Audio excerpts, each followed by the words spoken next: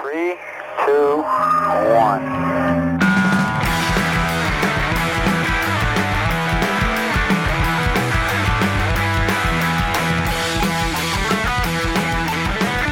Over the roar of the engine, you can hear the 400,000 people.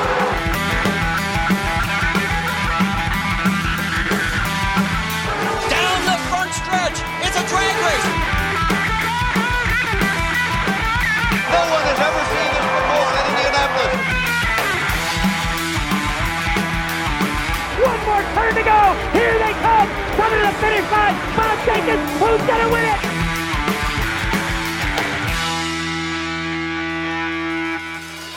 Welcome back to the 16th Street Scanner. I'm AJ. That's Tyler. Tyler, how we doing? I'm doing great, AJ. How are you, man? I'm spectacular. We're previewing the Honda Indy Toronto this episode. I'm sitting here drinking a very fine Canadian brew, Molson Canadian, purchased especially for this recording. Highly recommend. No free ads, but highly recommend. I've never had Molson. Never? No, and people have told me about it, but it's just like a light beer, right? Oh yeah, it's terrible, but it's great. Yeah. It's I don't know the full breadth of Canadian beer. I'm not an expert by any means. I would assume it's like the high life of Canada. Yeah. So there's also feel right Labatt Blue, Moosehead. I've never had Moosehead. Those are the main ones, I think. And for our Canadian friends, our Canadian listeners, please shoot us an email or send us a DM if we're missing out on a particular Canadian beer. Yeah, maybe a Toronto beer, a Drake beer. Does Drake show up to this ever? I don't know. Maybe he does. I'm not a big. I know Drake the guy. answer to that. Yeah. Well, anyway, we'll find out. Maybe he'll show up this year. Maybe that's the surprise guest. Yeah. For this year's Honda Indy Toronto. For those of you that don't know, you're probably not listening to this podcast, but it's an 11-turn street course, 2.874 kilometers. I feel like we should, Convert it. Yeah, we should accommodate our friends in the Great White North, considering we are coming to their house for the race this weekend. But for our American friends, 1.786 miles. Pretty long running race, been around since 1986. I like to call it the house that Michael Andretti built. He's a 7-time winner. Last year, Scott Dixon won. He's a 4-time winner there, actually. But Tyler, what are you looking forward to this weekend? I'm excited. I don't know about you. Well, it's going to take me a sec to adjust to this because one of my big complaints about Detroit was that it felt crowded, and this one definitely feels crowded. So if it turns into a yellow fest, I don't think I'm going to have a good time. But I don't know what your problem is with yellows. It's not like Detroit was running entirely under yellow. You know what it is? There was a decent amount of green flag laps in that race. Part of it is just the Peacock experience during yellows, which is, talking like the commentary, you're showing me the screen totally fine, but they fit in all those commercials. And sometimes if you're watching on Peacock, it just goes straight to the black screen and it says the program will return shortly. And like, that's not exciting. No, that's true. This is also a Peacock only broadcast. I don't know if you're aware of that. No, I was not. Yeah, it's only on Peacock this week, and it was last year also. I think that's part of the deal for having 14 broadcast races or whatever, is that they get to put one just exclusively on Peacock. So probably not going to be a good TV audience for this one. Who knows? But yeah, I was curious how you felt about that. But to be fair, last year they had limited interruptions, they called it. So they do limit the commercials, and I'm hoping they'll do that again. But yeah, how do you feel now knowing after I broke that news? Even worse. And like I still get excited about watching the race, don't get me wrong, but like I don't know. I want to watch the race. I want to watch racing. Yeah. So that's my complaint. I mean, I guess it's exciting from a strategy perspective. Well, and that means there was close racing going on. If there's Yeah, if there's yeah, guys in yeah. the wall and cars running into each other, that means you know there's some action. There's something going on. People are running on the limit. It's part of it, I guess. I don't know. I'll have to grapple with that still. I don't know. Maybe as I keep maturing a bit, maybe if you want to call it immaturity, I don't know. But I'd call it that. I think that's fair. well, yeah, I'm sure you would. um, you know, tickle me pink. I just want to see some racing. So Yeah, you were pretty hyped up this week, or was that last week? You were texting me. You were like, "I'm ready for another race." yeah, right after Mid Ohio, I was like, yeah, I'm ready to go again. I think that makes that. I think you qualify now as an IndyCar sicko if you're amped up after Mid Ohio, especially like a non-spectacular Mid Ohio. Well, maybe it's because it was non-spectacular. It was like, just give me a real one. I guess that's fair. And I like consider that. I'm waiting for Polo to break, really. Like I want someone to just stop him. Yeah, Although I don't know if that'll ever happen.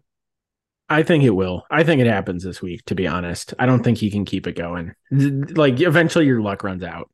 Yeah. I mean, he's good and he's clearly, firing on all cylinders and everything. The chips are falling his way, I guess. Doesn't happen forever. And a place like Toronto where chaos can sometimes reign, I think this is the week he comes back to earth a little bit. It might be like a fourth, like he might not make the podium. Yeah. I think that would be. I'll take he can even take the podium. Like just third is better than first,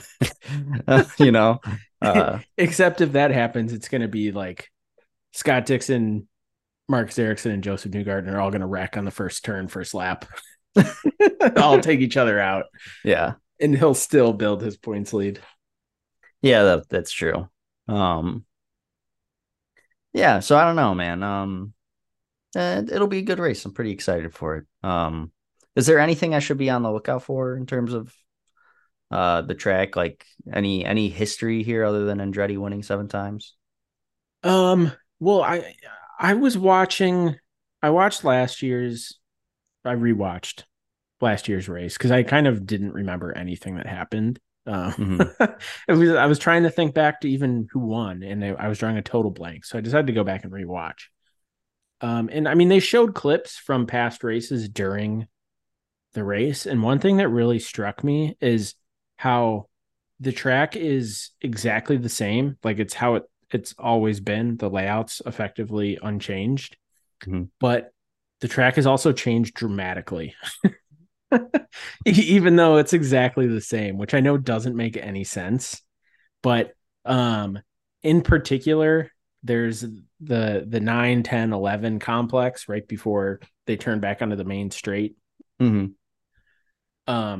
lane used to be on the other side. It used to be on the inside of the track. And a couple years ago, they built this hotel kind of along the main straight there, and they had to move everything to the other side, and it kind of just totally reduced the amount of available space. So both pit lane is wild. It's like multiple turns. I'm sure you remember. Yeah. I feel like you watched this race last year, and I feel like I remember talking to you about it. But in addition to pit lane being narrower and a little more chaotic, the actual track itself is a lot more narrow now than it used to be, even though, again, it's in the same footprint. So that's the thing that strikes me about it, and that is interesting. Just that, again, it's exactly the same, but it's totally different. And I feel like it's still, the new layout is new enough that it's still kind of changing, and they might be making adjustments every year. And I mean, that's probably true for any street course. Like you show up and, new patches have been repaved because like there was a huge pothole there over the winter, whatever.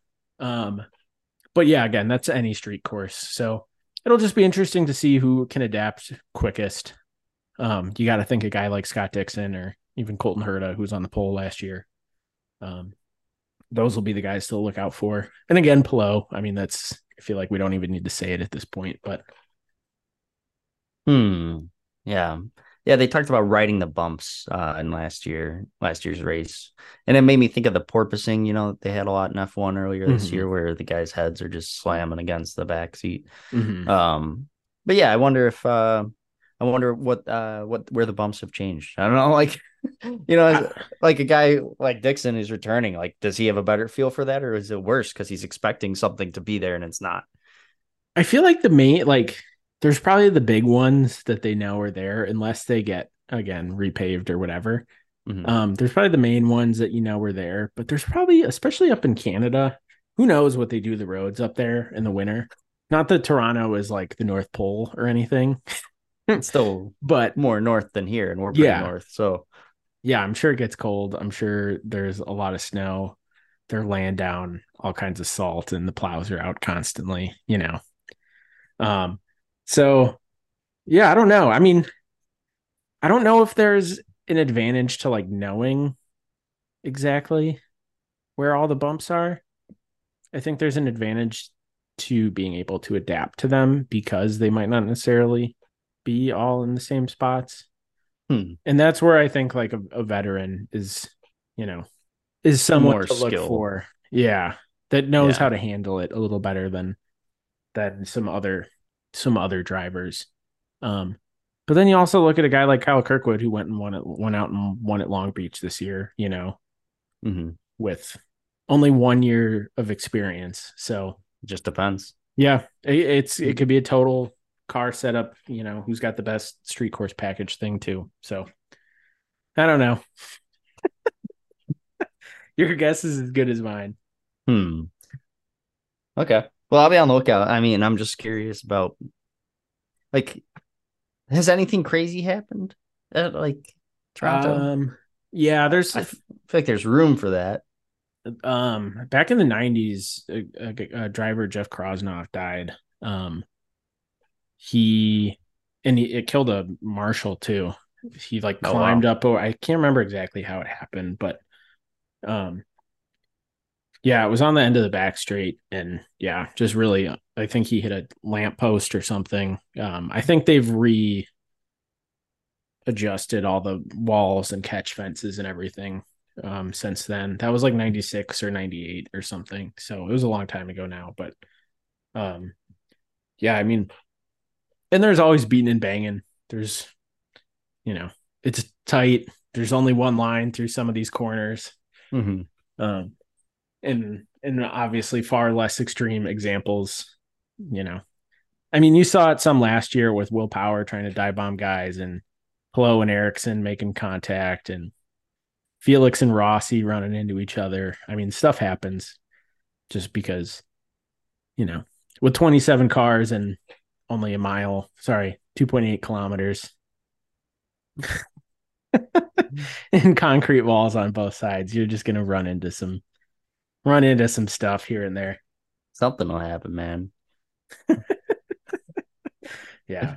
It's always a fun one. It's one I look forward to. It was kind of a bummer that they didn't have it in 20. I mean, obviously I understand why they didn't have it. But it was a bummer not having it for those 2 years in 2020 and 2021 when you essentially couldn't get in or out of Canada. So yeah, understandable, but still. So yeah, last year was the first year they ran it since. Yeah. So yeah, first year back, which I think they had a great crowd last year. I'm hoping that continues this year. Yeah, I don't remember the crowd, but I'm sure it was there. Yeah, I mean, all the grandstands looked full and decent people, amount of people milling about, along the fences and stuff. So, all right. Yeah, it's the only international race.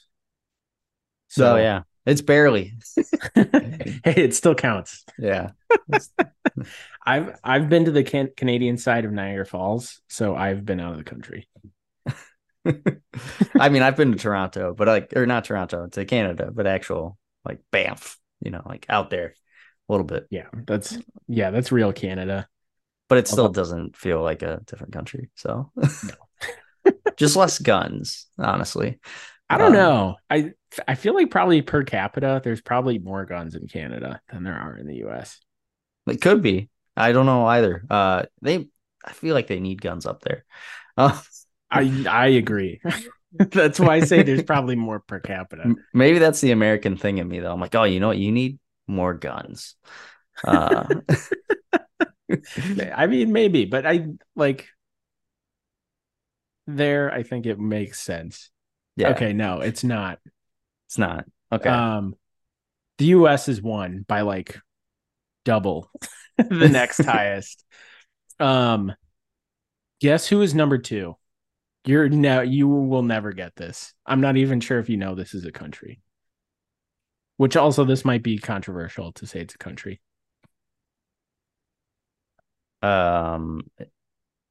Israel? No. Okay, I was like military, controversial. That's a pretty good guess. Yeah. Who? Falkland Islands. It's, to be fair, it says country or subnational area. Oh, per capita. Okay. Yeah. I see. Yeah. That makes sense. That makes sense. Yeah, at 62.1 civilian firearms per 100 people.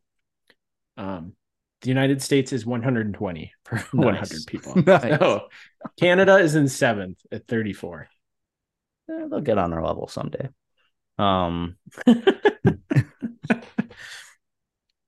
But I'm curious as to how that pertains to the race. I can't even drink it. I can't drink it back, man. I can't pour that bottle back.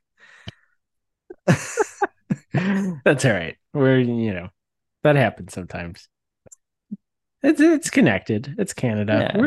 We're discussing the culture. Do you think Brian Herta owns a gun? Brian Herta seems too relaxed to own a gun. Yes, he does. And that's why him and Kirkwood are gonna, Is they're gonna pot bring us legal home. in Canada? I think it's like, I don't think recreational is legal. No. I don't think so. Oh, maybe. Tyler, I'm going to continue our trend of trivia questions from last episode. And I'm going to ask you, what is the US dollar to Canadian dollar exchange rate currently? Currently? As of Wednesday, July 12th at 8:43 p.m. Eastern time. No Googling. I'm going to guess like 1.86 Canadian dollars to $1 US. Ooh, that's not a bad guess. A little steep. Yeah. $1 US to 1.32 Canadian dollars. 3.2. Okay. Yeah, that is a little Pretty steep. cool. Yeah. But it's not bad. I was trying to think because 50 it's cents off. been a while since I've been back to Canada. I knew it was like roughly 2-1 when I went, but obviously economics. Full disclosure, I don't understand how exchange rates work. Like I just can't put it together. Yeah, it's all right. That's not how my brain works. Yeah, I took classes on it, so I just know it's a number that you can look up. it is a number. You know what I really don't like about this track? And it has nothing to do with the track itself. Yeah. Is the freaking logo. It's a road. It's like, the little road map, and then it goes into a Canadian flag, the maple leaf, and then it goes into what does it go into after that? Oh, a checkered flag. Is it supposed to look like the Canadian flag? Like, I think kinda, but I think it's more just a maple leaf. Honda Toronto Indy. Honda logo. Indy Toronto. I gotta look up the logo. But yeah, you see what I'm saying? It's I'm looking at it on the website now. It just feels very like 2001. Yeah, I agree with that. I mean, the name also sucks. Honda Indy Toronto. I'm kind of over all of the names like that, like the Honda Indy 200 at Mid Ohio. I'm kind of over that. It needs to be like something Grand Prix. Yeah, agreed. If it's the greatest spectacle, put some spectacle in it, man. Yeah. No, I guess there's not too many of them. Most of them are like that. But yeah, Honda Indy Toronto, and Honda Indy 200, especially back to back. I'm not a fan. Yeah. Could be a little bit better. It's hard for marketing. I'm not gonna lie. We need to get Molson sponsor this forever. Really? Yeah. Yeah. It used to be like the Molson Toronto Grand Prix. Molson That's got Canadian Grand Prix. What a I can't zinger remember. on that. I know. Ooh. It was way better. It was 1,000. That's a Molson Grand t-shirt. Prix of Toronto. I would wear that t-shirt. We need to get. Why aren't there beer sponsors? We haven't talked about I don't know, our man. vape sponsors in a while, but Yeah, Views, I think they're still doing all right. I don't notice them as much, but they're on the McLarens, right?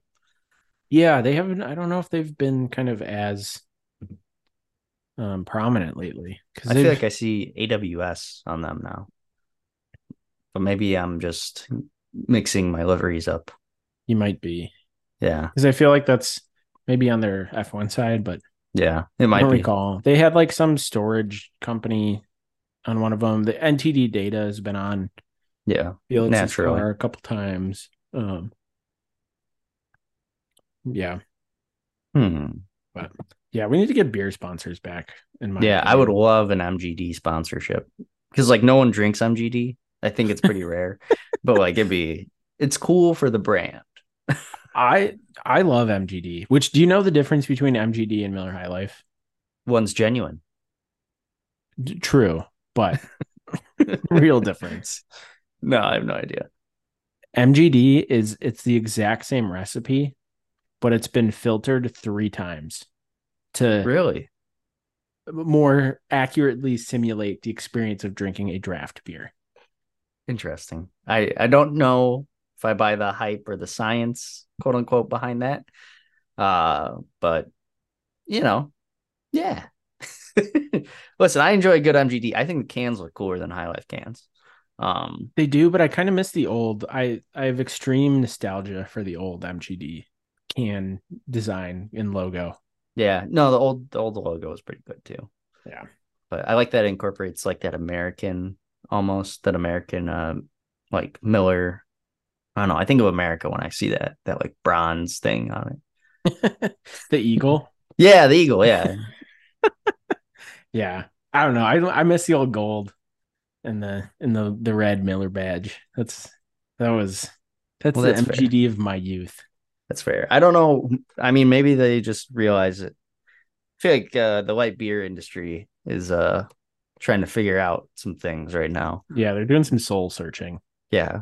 Yeah. And people are going back to it. But yeah. I gotta say, it always hits the spot. You know what you're getting out of Yes. each can.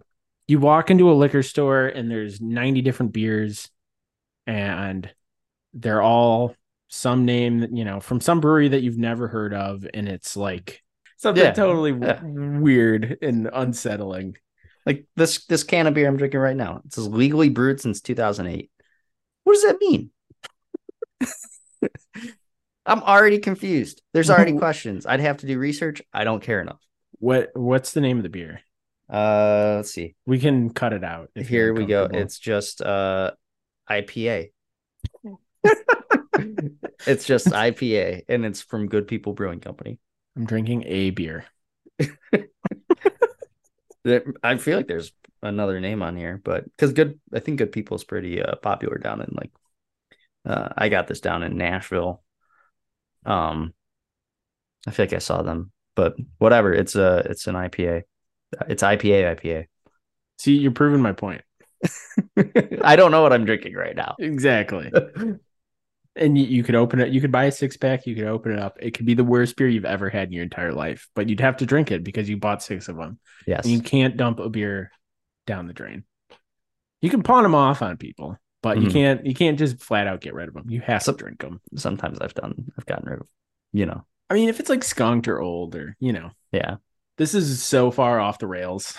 I know. I feel like, well, It's okay. We're having fun. I'll be honest. I don't know what to talk about with Toronto because it's just like every time we get down to prep, or like I'm sitting here and I'm like thinking about what I want to say. I'm like, well, it's the Pillow show.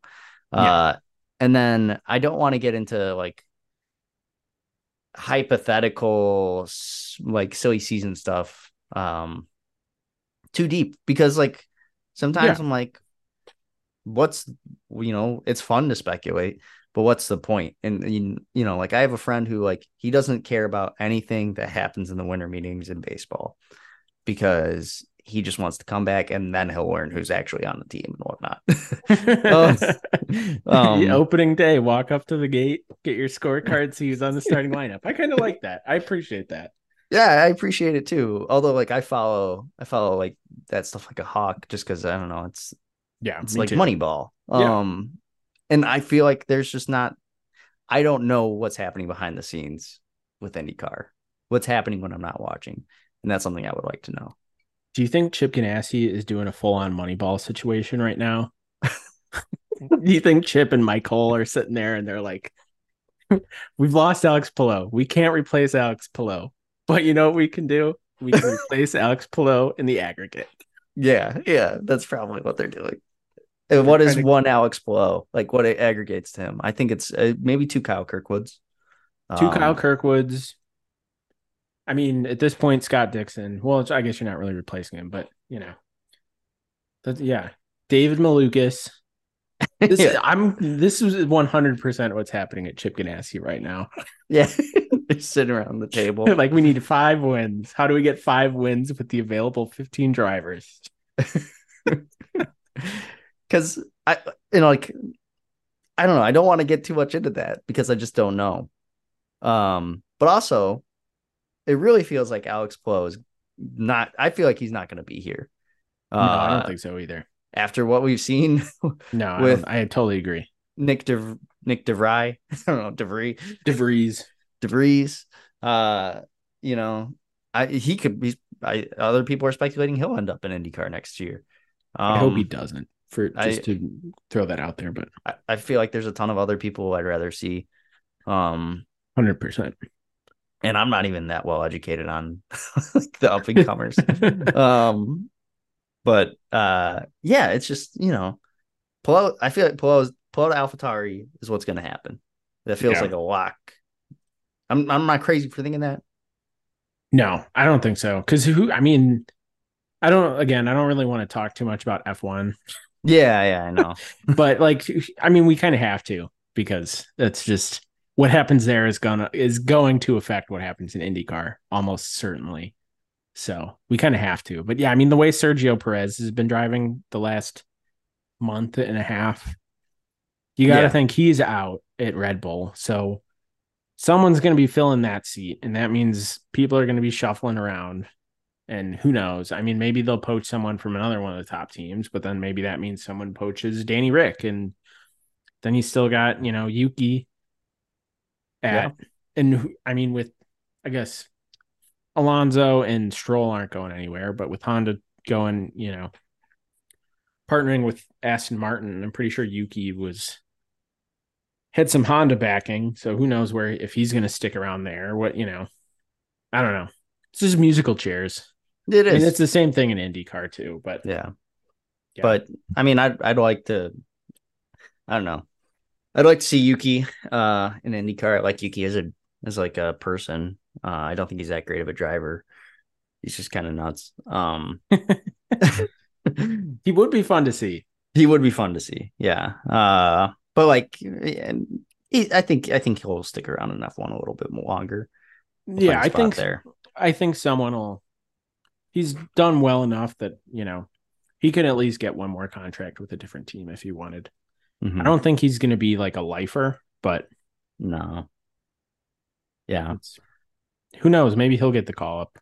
Yeah, and it's going to be crazy to watch Alex Palou if he does end up with going to F1. Like, I'm already priming my F1 fan friends.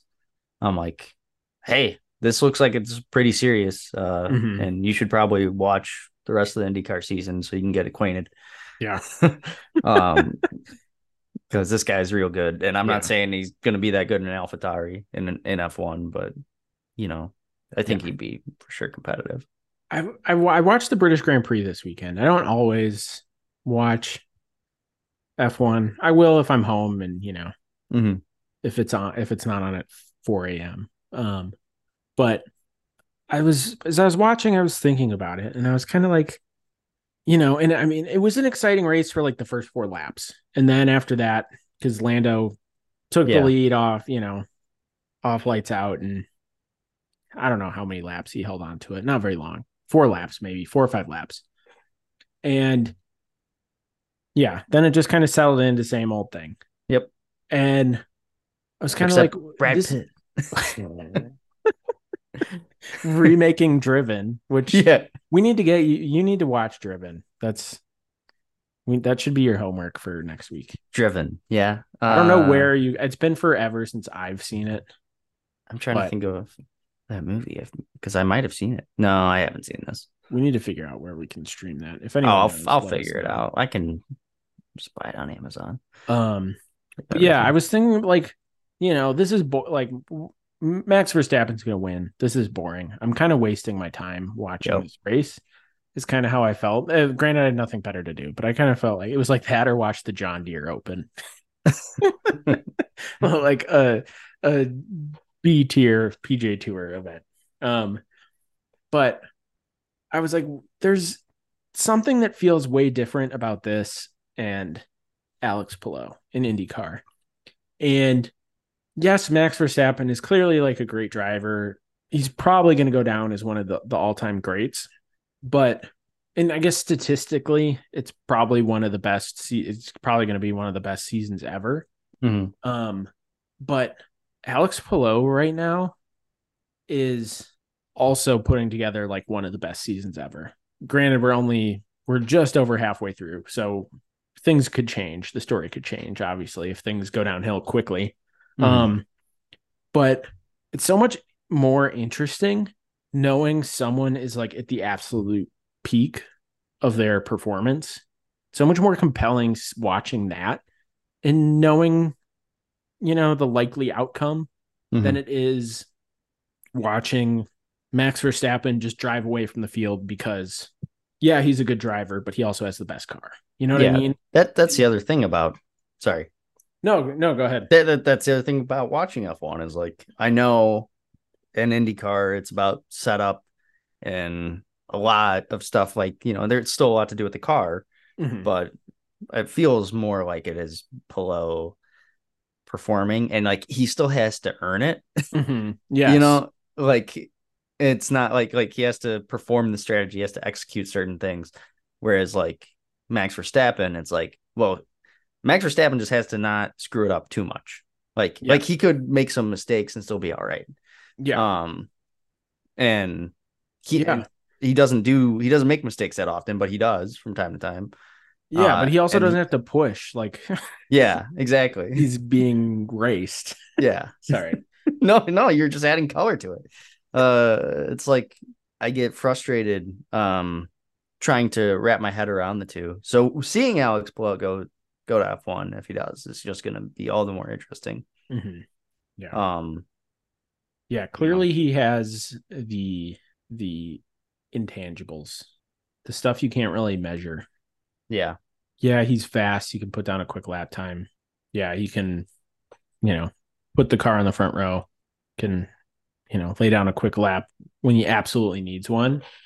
But every driver rolls off the trailer with the same car essentially at every race. And Alex Palou week after week is helping set up the fastest car every week. And there's, as much as I don't like watching someone dominate and as much as I dislike the people who do dominate, I still have some appreciation for what he's doing and what he's done over the last 2 months. And that's so much more interesting. Again, to get back to that, it's just more interesting, even though the outcome on paper, it looks almost exactly the same. Like it is way more interesting to me.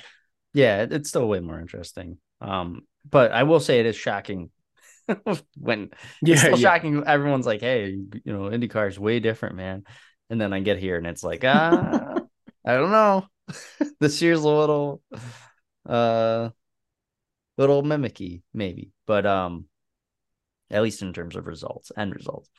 Yeah, but I mean, to be fair, he's won 4 out of 5 races as opposed to, Max Verstappen, who's won what 7 out of 9. Yeah. You know, like not probably more than that. Yeah. I mean, even I think about that Rinus VK crash so many times. Yeah. Like that should haunt. That's probably gonna haunt Polo. Oh, I'm sure it does. I'm sure it is haunting him now. If he wins the 500, that is without a doubt the greatest stretch in IndyCar history. Without a doubt. Sweeping May, including winning the pole, and then winning 3 more races immediately after that at Detroit, Mid-Ohio, and Road America. Like, unreal. Yeah. There'd be no comparison. No comparison. Which is just testament to how good Alex Palou is. Yeah. I mean, we can only say it so many times. He's on another level right now. Like, no one, I think Will Power said it, or Scott Dixon or someone, like, no one could beat him right now. Maybe it was Scotty Mack. I can't remember. Yeah. Well, they all know it, except, Benjamin Peterson. Which, I mean, good for Benjamin Peterson. He's, he puts his mind to something and he goes and gets it. He'll do it, man. Whatever it takes. So the other story coming out of this race is Tom Blomqvist.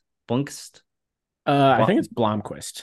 Blomqvist, okay. Blomqvist. I'm not totally sure. I'm not a big IMSA guy, so can't say. Yeah, for sure. Yeah. He reminds me of that skater. Not a big skater guy either. That's okay. Yeah, it's on the tip of my tongue.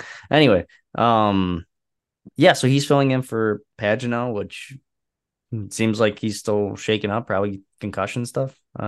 Yeah, it sounded like, I mean, he feels all right.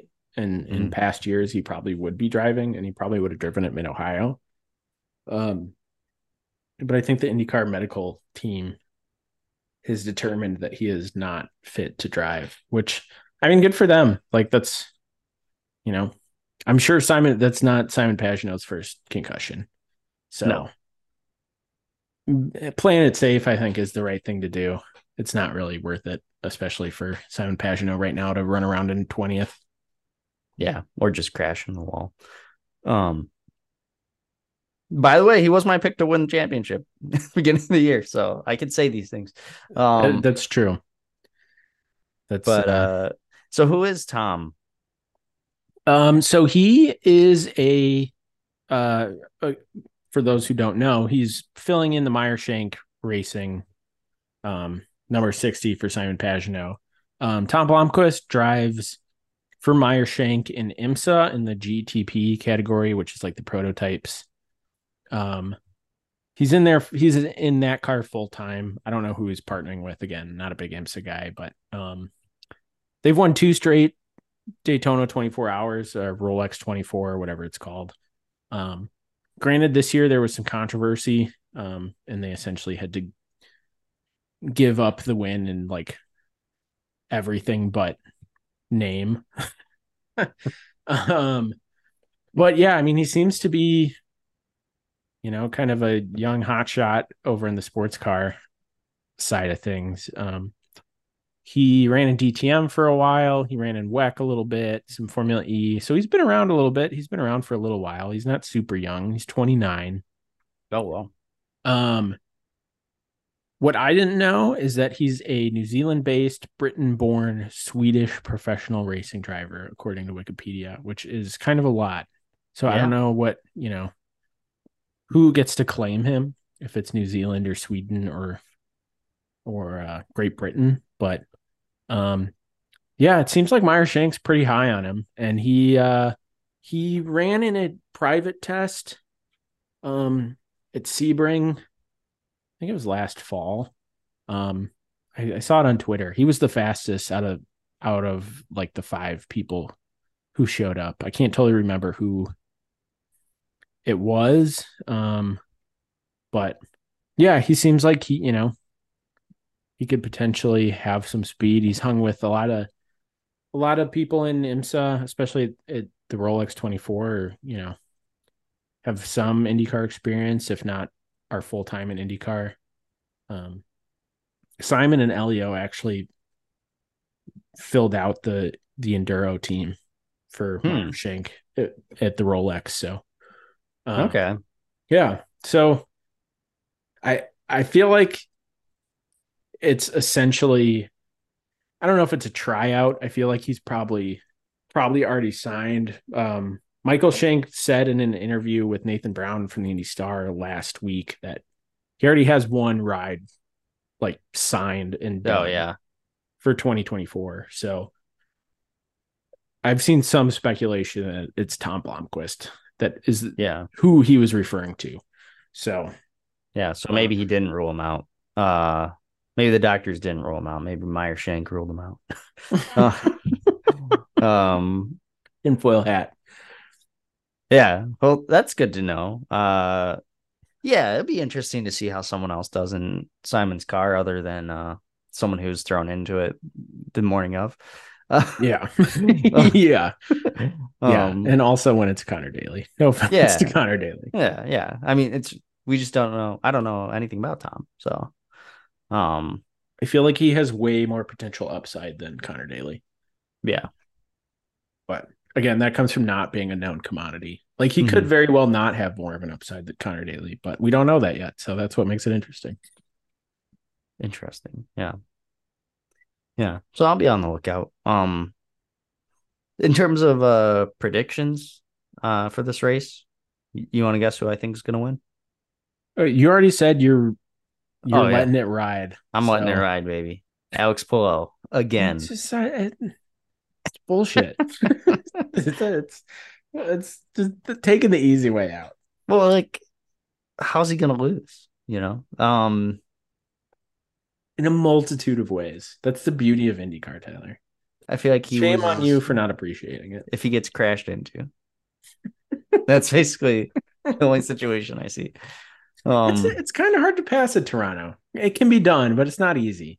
Yeah. So if he, the overtakes happen in like the backstretch, yeah. Yeah, going from, I don't know if it's Turn- turn 3 to turn 4. I can't remember what the Yeah, I know what you mean. Yeah, though. 3 like and right 4. after.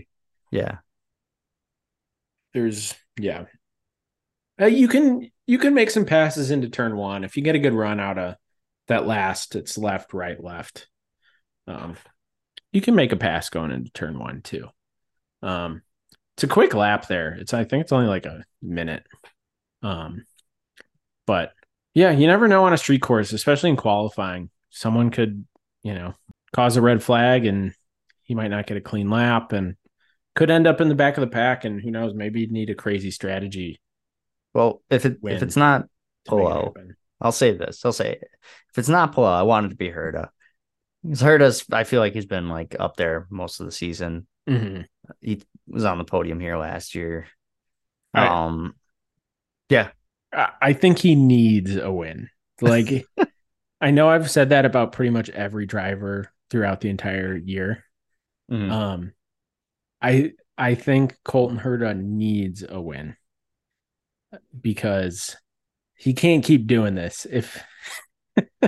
If he keeps putting it on pole and then something wacky happens and it doesn't work out, it's going to take a toll.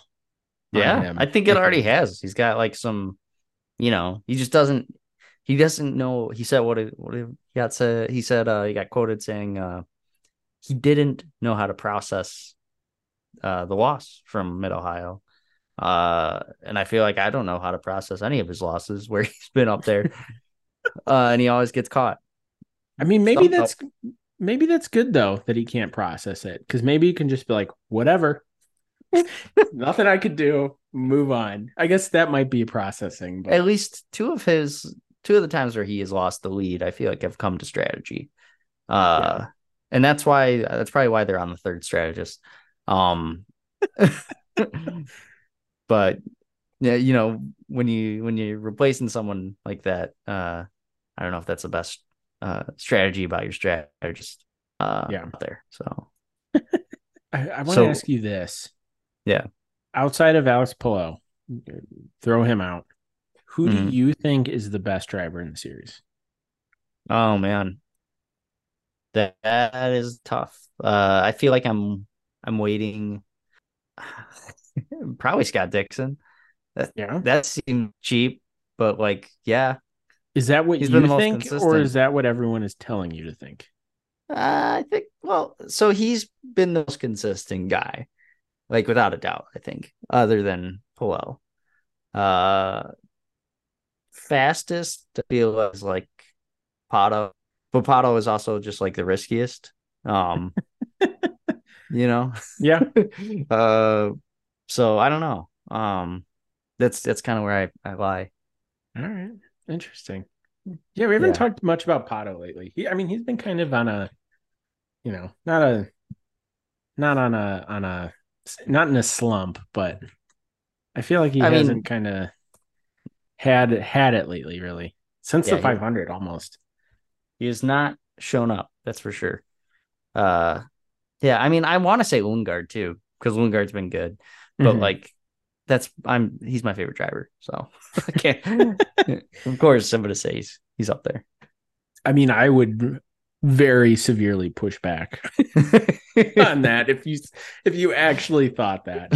I would. I see the flaws. Okay, I see the flaws, but I fell in love with him with that overtake at Barber. I think it was at Barber. I can't remember. I remember watching the overtake and being like, "That's my boy." Was it on Grosjean? Yeah, I think so. Okay, I think I remember it. Yeah.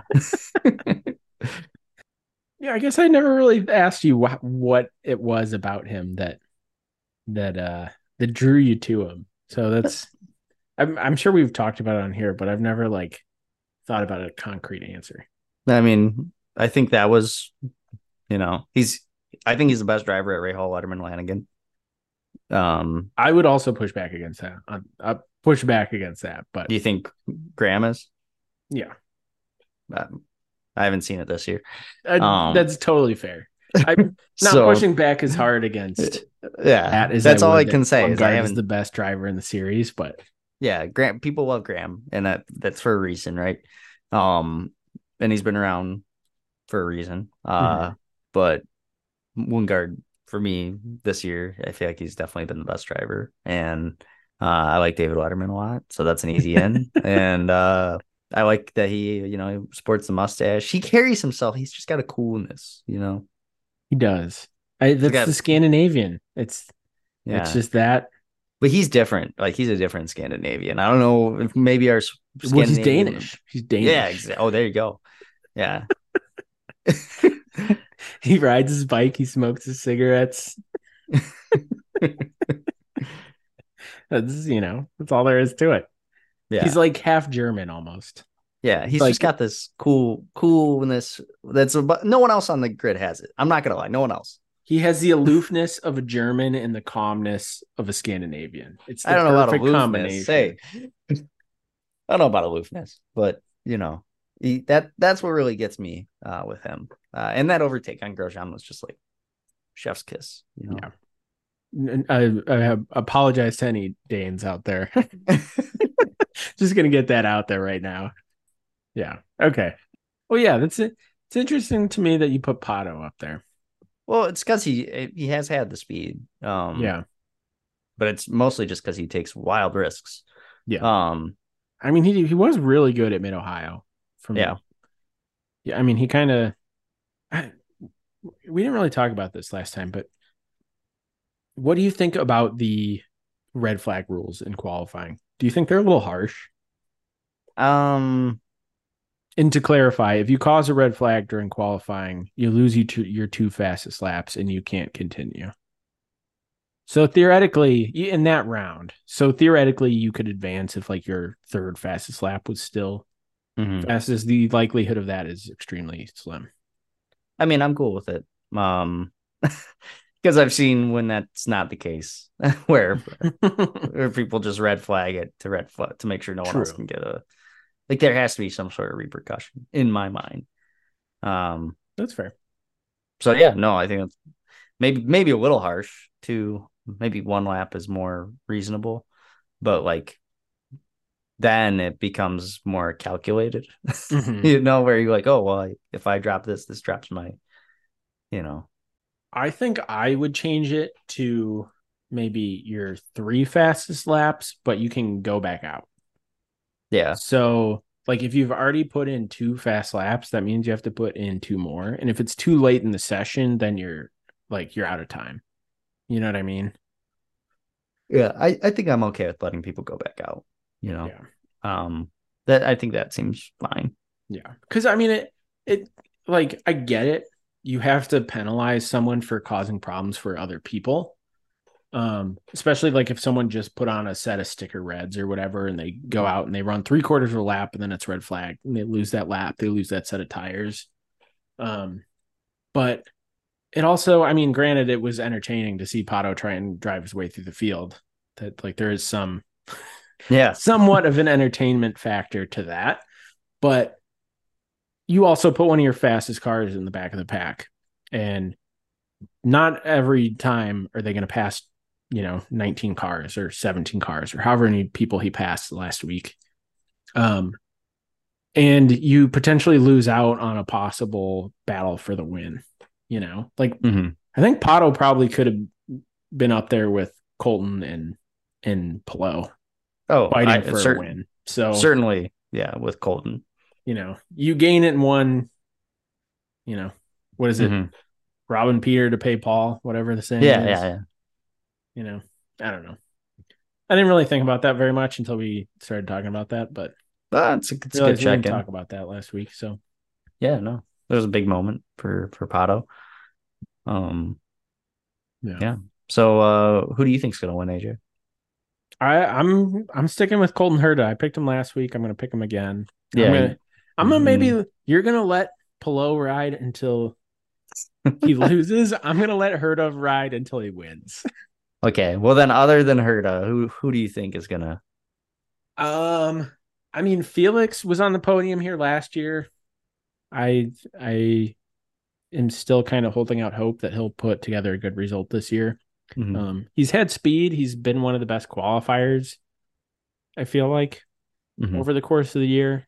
But just for whatever reason, can't put it together when it really counts. So I'm hoping he finally does that. I think some good vibes from last year. I'd like him to be fast. And I mean, Pato too. I mean, something happened with Rosie last year. Didn't he hit someone? Him and Rossi ran into, it was going into turn 3. I think Felix kind of dove in kind of late on Rossi, and they went side by side through turn 3, and it kind of dog legs back to the right and then back to the left. And on that right hander, I think Rosenquist kind of pushed out, he understeered out into Rossi, who was on the outside, and they banged wheels, and the wheel came out of Rossi's hands and he ran into the wall, and his day was done because he wrecked. and they didn't call it, race control didn't call a penalty on it. There was no, unavoidable contact or anything like that. So, yeah, that's what happened. Okay. So, yeah. I mean, and he still took third after that. So I could see another podium for him here. That'd be good. Yeah. They were both kind of fighting for, they were both up near the front. Yeah. At that point, I think. Yeah, I remember probably that. For like 4th or 5th. So, what else I think is going to happen? Yeah, I think I feel like everyone knows it's going to happen, but I feel like Benjamin Peterson's going to get run into that wall, that same wall that Rossi ran into, probably. Get chrome horned. Yeah, like I feel like everyone is out for blood with that dude, and it's real easy to just give him a little love tap. Yeah, love tap him into a concussion. Just had a moment. just lost the back end there for half a corner, and it does feel like you can get away. You can get away with that kind of stuff a little bit sometimes, and it's like the NBA in the 90s. Yeah, there's like you can nut tap a guy like like get a little dirty with it. NBA jams, was it NBA jams? I can't remember that cabinet where you could punch the other basketball players. I think it was. Yeah. Did you ever play MLB Slugfest? Yeah, I played that. I love Slugfest. Yeah. Is there any comp there to IndyCar? Like is there a racing game? There were some old. There's a handful. I know there was like Michael Andretti Sega game. I think there's an Alonso game. There was like an Indy 500 game. I'm trying to think. I can't remember what I didn't have any as a kid. Mm-hmm. And they were all a little before my time. They were like mid 90s, you know. Yeah. There's a good YouTuber that you should check out. His name's GP Laps. It's all like vintage. Not, I guess not vintage, but like he plays a lot of like older racing games. Nice. And you know, yeah. I don't know if he's on Twitch or whatever. He's definitely on YouTube. That's where I've seen all of what I've seen from him. It's pretty cool. He'll play some of like the old games. And then there's like IndyCar Racing 2. I think it was a big one. And there's some guy on Twitter who like there's still like an active modding community for it and stuff. It's kind of cool if you look into it a little bit. Yeah, it is pretty cool. I play some when I go to the arcade out here. I play some that are that have Indy cars in them, but it isn't like an IndyCar game. Yeah. But mostly I just end up at Sega Daytona. It's I kind of live there. You know, I play that every time I go. So there is a kart one. Last time I was on the Ohio Turnpike, which I can't remember. That was probably last year. They still had in a couple of the rest stops. They still had a couple of them. Nice. So if you find yourself cruising through Northern Ohio on the Turnpike on 80, I've been there. Take a peek. Check it out. Might be the Commodore Perry stop. Okay. Kind of near Toledo. You don't know this at all. It might be that. I mean, I have stopped at probably every single service plaza on the Ohio Turnpike. And I mean, I've been going up and down that road since I was in like kindergarten, basically, from what I remember. I've had family in the Cleveland area for my whole life, and now my parents live out in Ohio. So you live in the Ohio Turnpike. That's how I take it. Essentially, I feel like that would be fun. Not as fun as you think. What are you talking about? You get to eat Hardee's and Burger King every day, Tyler. What could be better than that? And find, dead bodies and like all the other mishappenings on the side of the Ohio highways.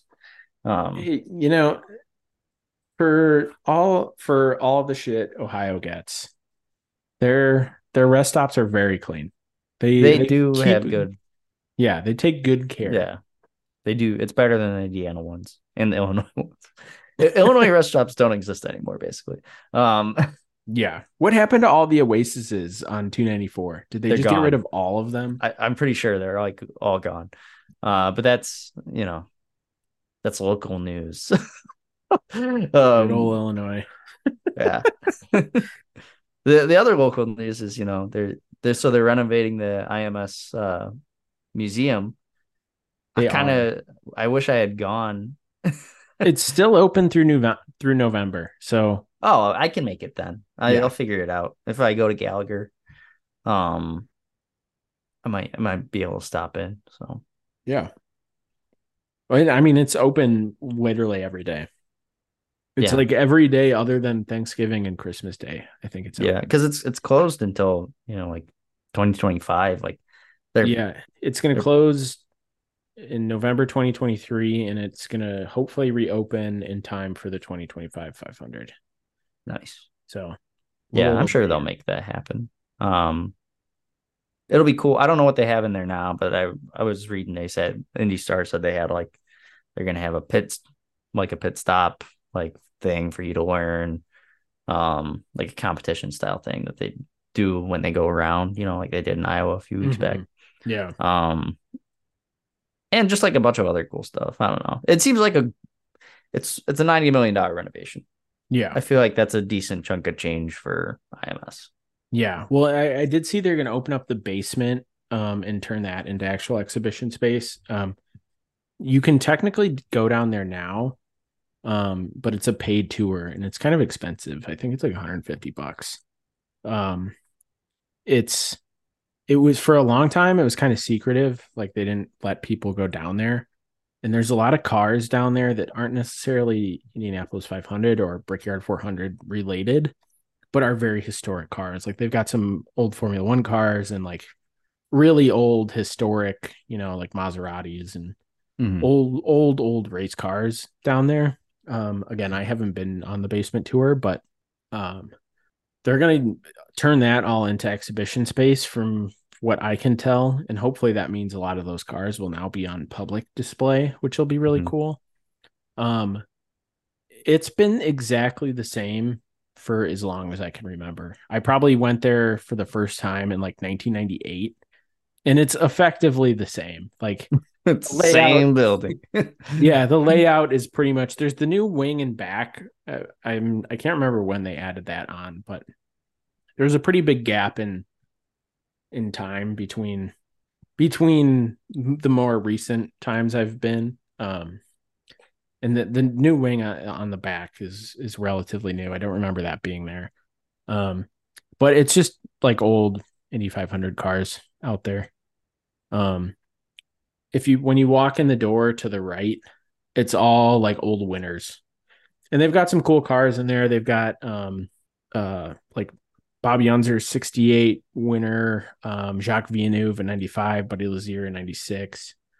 Tom Sneva in 83 is in there. Then they've got like a lot of the old roadsters, like the Parnelli Jones car and Bill Vukovich. I don't know. I know that some of those names mean nothing to you, but some of them do though. So yeah. And then on the other side, that's kind of like their temporary exhibit space. I don't know if it's still there. I went, can't remember when I went, but it's called Second, and it's a bunch of like second place cars. Brutal. Well, it's kind of cool though. Like, yeah, they have J.R. Hildebrand's car from 2011 when he wrecked coming out of turn 4 and got passed in the last lap by Dan Weldon, and Jeff Ward's old Yahoo car, which I loved as a kid from 99. That was like the first 500 I could really remember. And I used to watch the 99 500 recap video all the time, like the hour-long special version of it. And they'd always show onboard clips of that car, and just very nostalgic. Scott Goodyear in 92. Some from way back, like 1912, some from long time ago. So do they ever have an Ask Jeeves car? Not that I can remember. That there could have been. Probably not. I feel like Ask Jeeves was never that big. But for whatever reason, I still used it sometimes. I remember using Ask Jeeves. There was like an Ask Jeeves for kids. Do you remember that? No, I was straight to the adult version. It was Ask Jeeves was blocked at my elementary school, but Ask Jeeves for kids had kind of the adult filters on it. Mm-hmm. And we could use that. I don't think we could even use Google, but we could use Ask Jeeves for kids. We don't trust that Google. All right, man. Well, yeah. Anything else that you think we should touch on? There was a report from Marshall Pruitt at Racer.com that Pratt Miller is looking at potentially starting an IndyCar team. I don't know if you know anything about Pratt Miller, but they kind of run the Corvette IMSA sports car team, probably WEC too. Okay. They've done a lot of work with Chevy, so that could be interesting, having another essentially factory team, thrown into the mix. Yeah, I mean, having any other team thrown in the mix is going to be nuts. There's already so many cars. Mm-hmm. Who's the other factory team? I'm trying to think. I mean, none of them are like technically factory teams, but there's kind of like a hierarchy. Like Penske owns Ilmor, like Roger Penske owns Ilmor, which essentially makes the Chevy engines. Okay. And I think Pratt Miller has done a lot of R&D work or engineering work for Ilmor. I'm not totally, don't quote me on any of this. Yeah. But so if they come, they'll be competitive, you think? I would think so. I mean, Corvette racing has been I mean, I'm pretty sure they've essentially clinched the WEC championship in their class already. I'm not positive on that. Again, don't quote me. Mhm. Not a big sports car guy, but I mean they're like a full they're a reputable organization, I guess. Yeah. They know what they're doing. So I don't know if I would expect them to walk in and be competitive immediately, like contending for championships. I feel like it would probably be a similar situation to like McLaren coming in. Need a little bit to get rooted. Yeah. The other thing though is I think the two engine manufacturers are kind of tapped out. Like they don't have much capability for providing more full season entries. Yeah. So part of me wonders if like they'd either be like taking over another team or again in a similar way to McLaren buying into Schmidt Peterson. But yeah, without a third engine manufacturer, I'm not sure. Yeah, I was gonna say, would there ever be a third engine manufacturer? That's the white whale.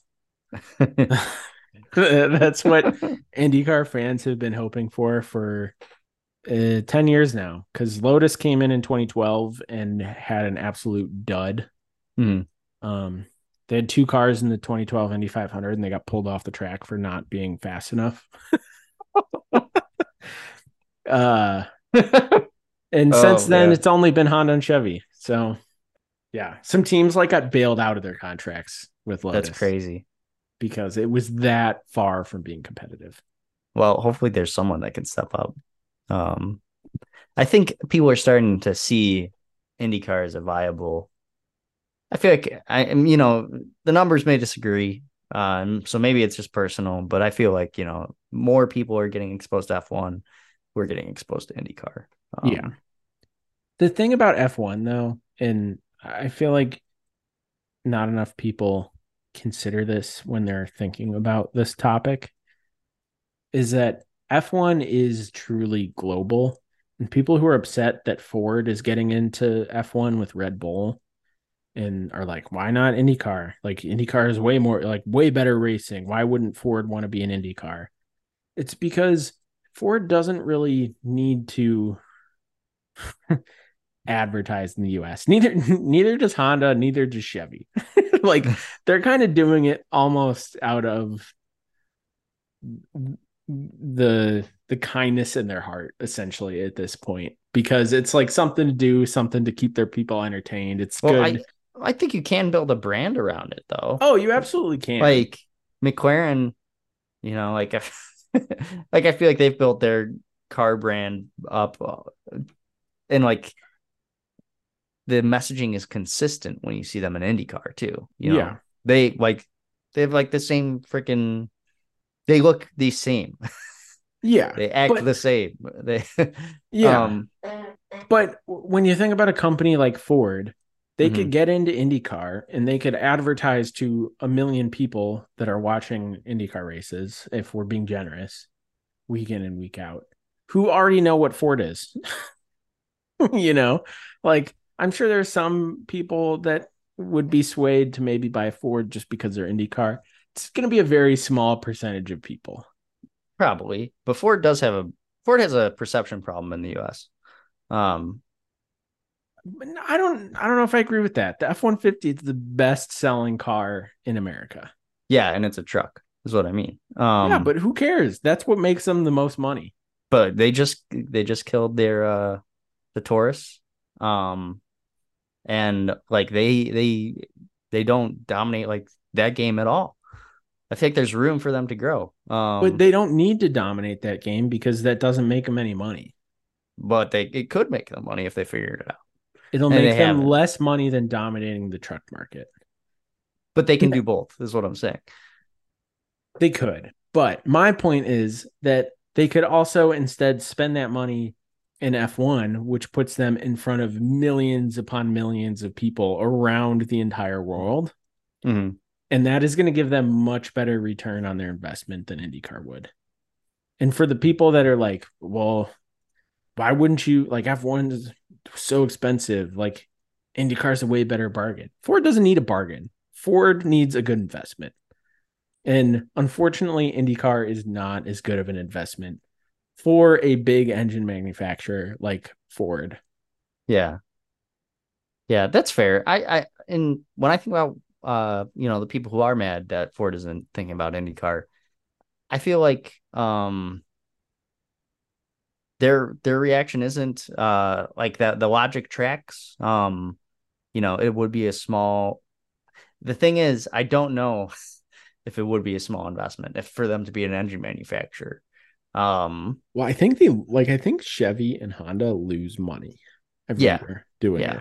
Like, I don't think it's a lucrative, because if it was, people would be lining up to do it.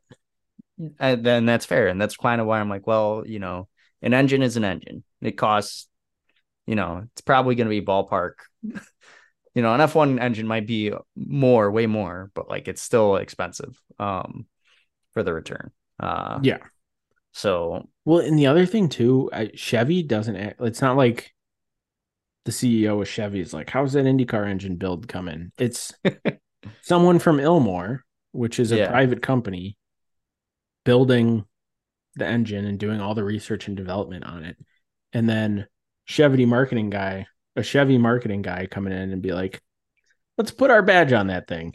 Yeah, slap yeah, and then slap on the ass. Right on out to the track in Indianapolis. That's how it works. It's not but that's how there tons of cars have worked like that though. Oh yeah, no, but I mean it's it's not an actual Chevy engine. Yeah, I get what you mean. It's more perception. I don't know. Yeah, man. IndyCar's got some problems, and I don't know how to solve them. The thing is, IndyCar's had that problem for 10 years and they're doing fine. It's not a problem until Honda or Chevy bails. Then it's a problem. They're doing okay. We've been there before in, I can't remember what year it was. It might have been like 2006 or 2000. No, maybe 2007. Chevy and Toyota were also engine suppliers for a while. And they both bailed, and it was just Honda for a good number of years until 2012. And there were like 19 cars on the grid. Yeah. And like no fans. There was like severe downslope for IndyCar at that point. Well, so yeah, they need to find a third one before one of them bail just to cover their bases. Mm-hmm.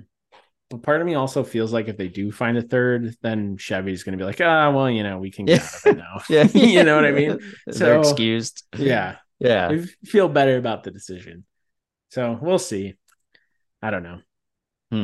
Yeah. I hope they find someone, to be honest. Someone. I do too. It would definitely be a good thing. I don't want to minimize that. It would be good if it happened. Yeah. So I'll be on the lookout for Pratt Miller news in the future. Yeah. Anything final thoughts? What are you looking forward to most? Well, hold on. I just want to get back to the engine manufacturer thing. My sleeper pick, which I don't know if it's a real sleeper pick, but Hyundai has their N division now, like their performance line. Mm-hmm. Yeah. The Stinger, right? Is that one of theirs? That's Kia. Hyundai has I don't know. Well, so the N line is like the Elantra and the Veloster and like they're regular cars, but it's like a performance variant. Yeah. I think there's a Kona now too. I can't. Yeah. I can't keep track of all of them. But Brian Herta, his IMSA, I guess it's Michelin Pilot Challenge. I can't remember what it's like the feeder series for IMSA WeatherTech sports car series. Mm-hmm. Or I guess not necessarily feeder series, but like support series. Brian Herta is essentially like the Hyundai factory team. So I feel like there could be some way that Hyundai would get in with Brian Herta and Andretti Autosport, and they would be like the big Hyundai team. That's kind of what I'm hoping for. What the actual likelihood of that is, I have no idea. This is total speculation, but I'm kind of holding out hope for that. Yeah, I would hope that there's a Hyundai car out there, a Hyundai engine. But yeah, no, I would hope that there's like a Hyundai engine, mostly because that would be cool for my car. I also drive a Hyundai, so Yeah, piece of crap car, but it goes forever for whatever reason. it's because it's all plastic, and plastic never goes away. No, doesn't rust either. True. Oh man.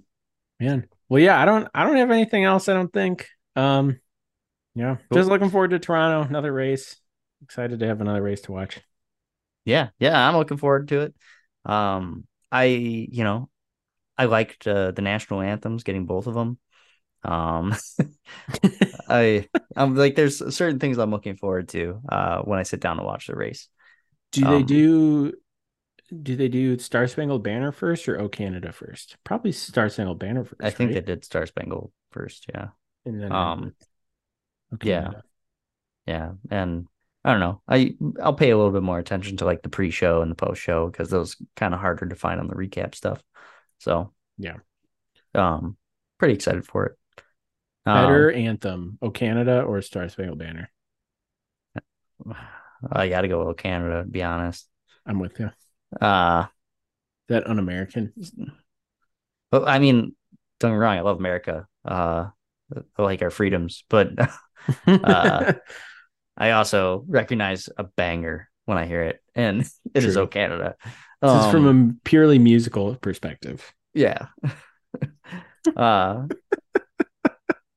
If you think that O Canada absolute pro. If you think that O Canada is a great song, better than Star Spangled Banner, shoot us an email at 16streetpod@gmail, 16streetpod@gmail, or tweet at us at 16streetpod or 16streetpod. This has been the 16th Scanner. That you've listened to AJ, my co-host, my expert on most of the stuff. Educate me, hopefully educate you a little bit if you need it. And you've listened to my banter and whatever dumb opinions I have. So thank you for your time. And if you like us, please leave us a 5-star review. That'd be awesome. Best way to support the show is to subscribe on whatever platform you have. Follow us on Twitter. That always is nice to see. And shout out to Penny Wishes for our intro and outro music. Peace. Bye. 3, 2, 1.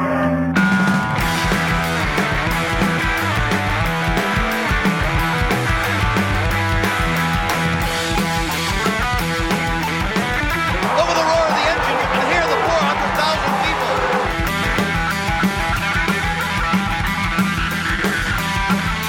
Down the front stretch, it's a drag race. No one has ever seen this before in Indianapolis. One more turn to go. Here they come. Coming to the finish line. Bob Jenkins, who's going to win it?